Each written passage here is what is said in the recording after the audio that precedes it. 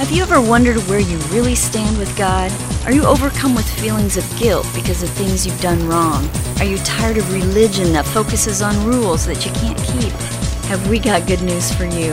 It's time to listen in on some casual conversation with Mike Kapler and Joel Brueseke and discover what true freedom is all about. This is Growing in Grace. Thanks for tuning in again to Growing in Grace. My name is Joel Brueseke, along with me, Mike Kapler, and we're thanking you, as always, for tuning in. We're in the middle of a series, something that we haven't done a whole lot of on the podcast. You know, a lot of times we'll do maybe one or two podcasts because the first podcast we didn't have enough time to get everything in, so we'll carry it into another one, or maybe even a third one. This one, we knew that there was a lot to talk about, so we're calling it a series on the subject of the Lord's Prayer. So we'll be doing a little bit of recapping today and then moving on to what we have in store today. So on the other side of the glass right there, it's Mike Kapler. And how you doing? The other side of the glass. Oh, yeah, and down the street and down another street and then down another street about 5 miles away. There he is. Well, I've got glass here by me, so you're right. Not disagreeing. Are you on the other side of that glass, though? That's kind of defensive, aren't you, about what you believe?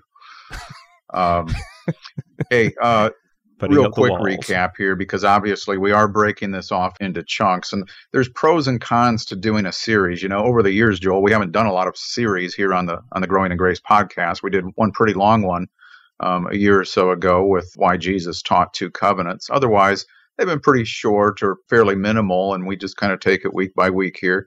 Now, sometimes we follow a thread that goes from week to week, and until we complete our thoughts, then we move on. But he's repeating this is definitely a series with the Lord's Prayer. And the downside of this is if you're only catching one or two podcasts and not all of them, because there could be at least a handful of these or more by the time we're done.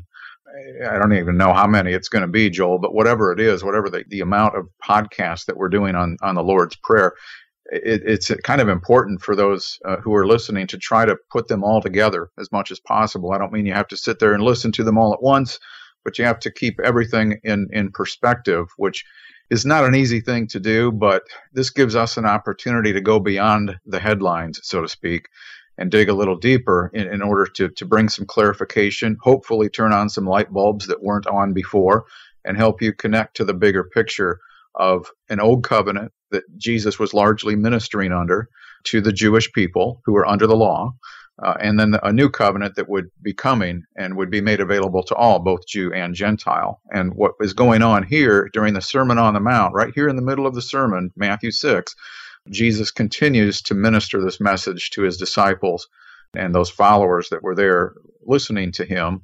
As Jesus had previously told them, the righteousness of God was basically out of their reach because they couldn't live perfectly by the works of the law. And so now Luke recorded it that the disciples asked Jesus, well, wow, maybe you better teach us to pray the way that John's disciples taught him to pray. And so Jesus is instructing these people under the law how they should pray at that time.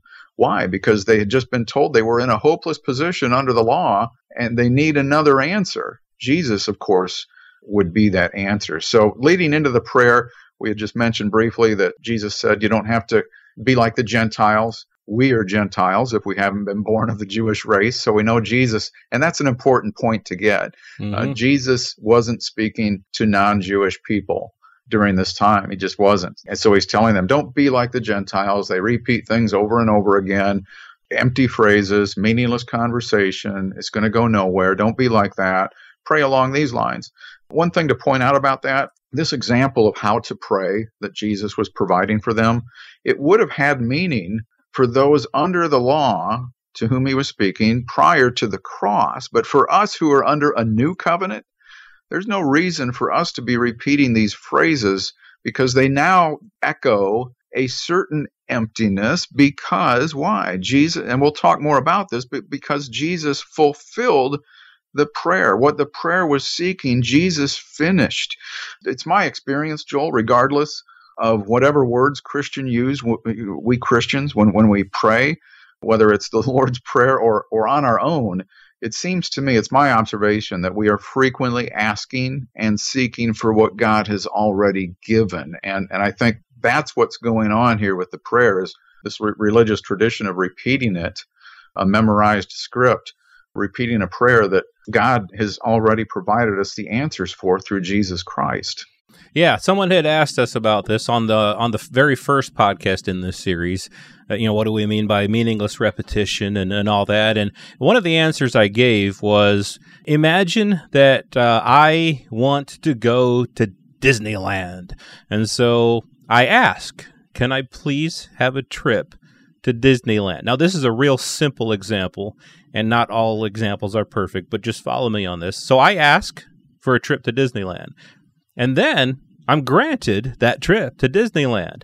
So I am sitting there at the top of a roller coaster at Disneyland, enjoying my time there, and I say, can I please have a trip to Disneyland?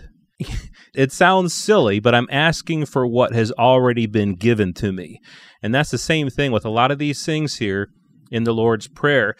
At the time when Jesus taught his disciples this prayer, at the time, it had meaning. It was meaningful because he was telling them to ask for certain things. He was telling them to present requests to God, so to speak. And then what would happen was that with Jesus and his death, burial, and resurrection, these things would be fulfilled. We talked, of course, about your kingdom come, your will be done, how the will of God was Jesus Christ. He wasn't talking about, what's your will in this issue in my life? What's your will in that issue in my life? But the will of God found in the book of Hebrews, was that Jesus Christ would come and be the sacrifice for our sin, and so on and so forth. And so really, when we're praying this prayer today, the Lord's Prayer, we're really asking God for what he's already done, and it's just kind of silly to do that. And so that kind of answers that question, hopefully, for some people. And it may take you a little while to get that and to understand that. If you were raised, as I was, praying this prayer in church every week, it is a bit of a traditional mold that needs to be broken. And I certainly understand and sympathize with you and emphasize, because I certainly understand. I've done this all my life. You're telling me that I've been wrong. You're telling me that I shouldn't be doing this. And so, we're just trying to provide a context that shows why this prayer has already been fulfilled, everything in it, by Jesus Christ. And so he's the one that has done all this stuff. So I forgot where we left off, but I think next we're leading into where Jesus said in the prayer, your will be done on earth as it is in heaven. I know that Hebrews 9 talks a little bit about that. I don't know if you want to step into that part of it, Cap. Well, keeping in mind what we talked about last week with your will be done, and you just alluded to it, Joel, go to Hebrews chapter 10. That's what Jesus is trying to get these people to pray for, that the will of God regarding their redemption. Again, not necessarily just the will of God for every little thing in your life or different various situations that take place in the world from day to day, but he was referring to the will of God being done through Christ, which Jesus came to do. On earth as it is in heaven, what does that mean? When Jesus was sacrificed on the earth, he did not go into the replica tabernacle where the Jews worshipped, made by human hands, which was only a copy and shadow of the real thing. Hebrews 9, 11 and 12. But when Christ appeared as high priest of the good things that have come, then through the greater and more perfect tabernacle, not made with hands, that is, not of this creation, he entered once for all into the holy places, not by means of the blood of goats and calves, but by the means of his own blood, thus securing an eternal redemption. So we see where Jesus actually went into heaven at the time of the resurrection or shortly thereafter, and into the perfect tabernacle before the presence of God himself, appearing on our behalf with a sacrifice that was now worthy of heaven. Not a copy, not a shadow, not like what the Jews would do with the high priests and the various sacrifices that would occur at the temple or in other places. This was the better sacrifice that would replace all of those other insufficient sacrifices. And it goes on a little bit further down in Hebrews 9. This is why the tabernacle, Hebrews 9:23, this is why the tabernacle and everything in it, which were copies of things in heaven, had to be purified by the blood of animals. But the real things in heaven had to be purified with far better sacrifices than the blood of animals. Right.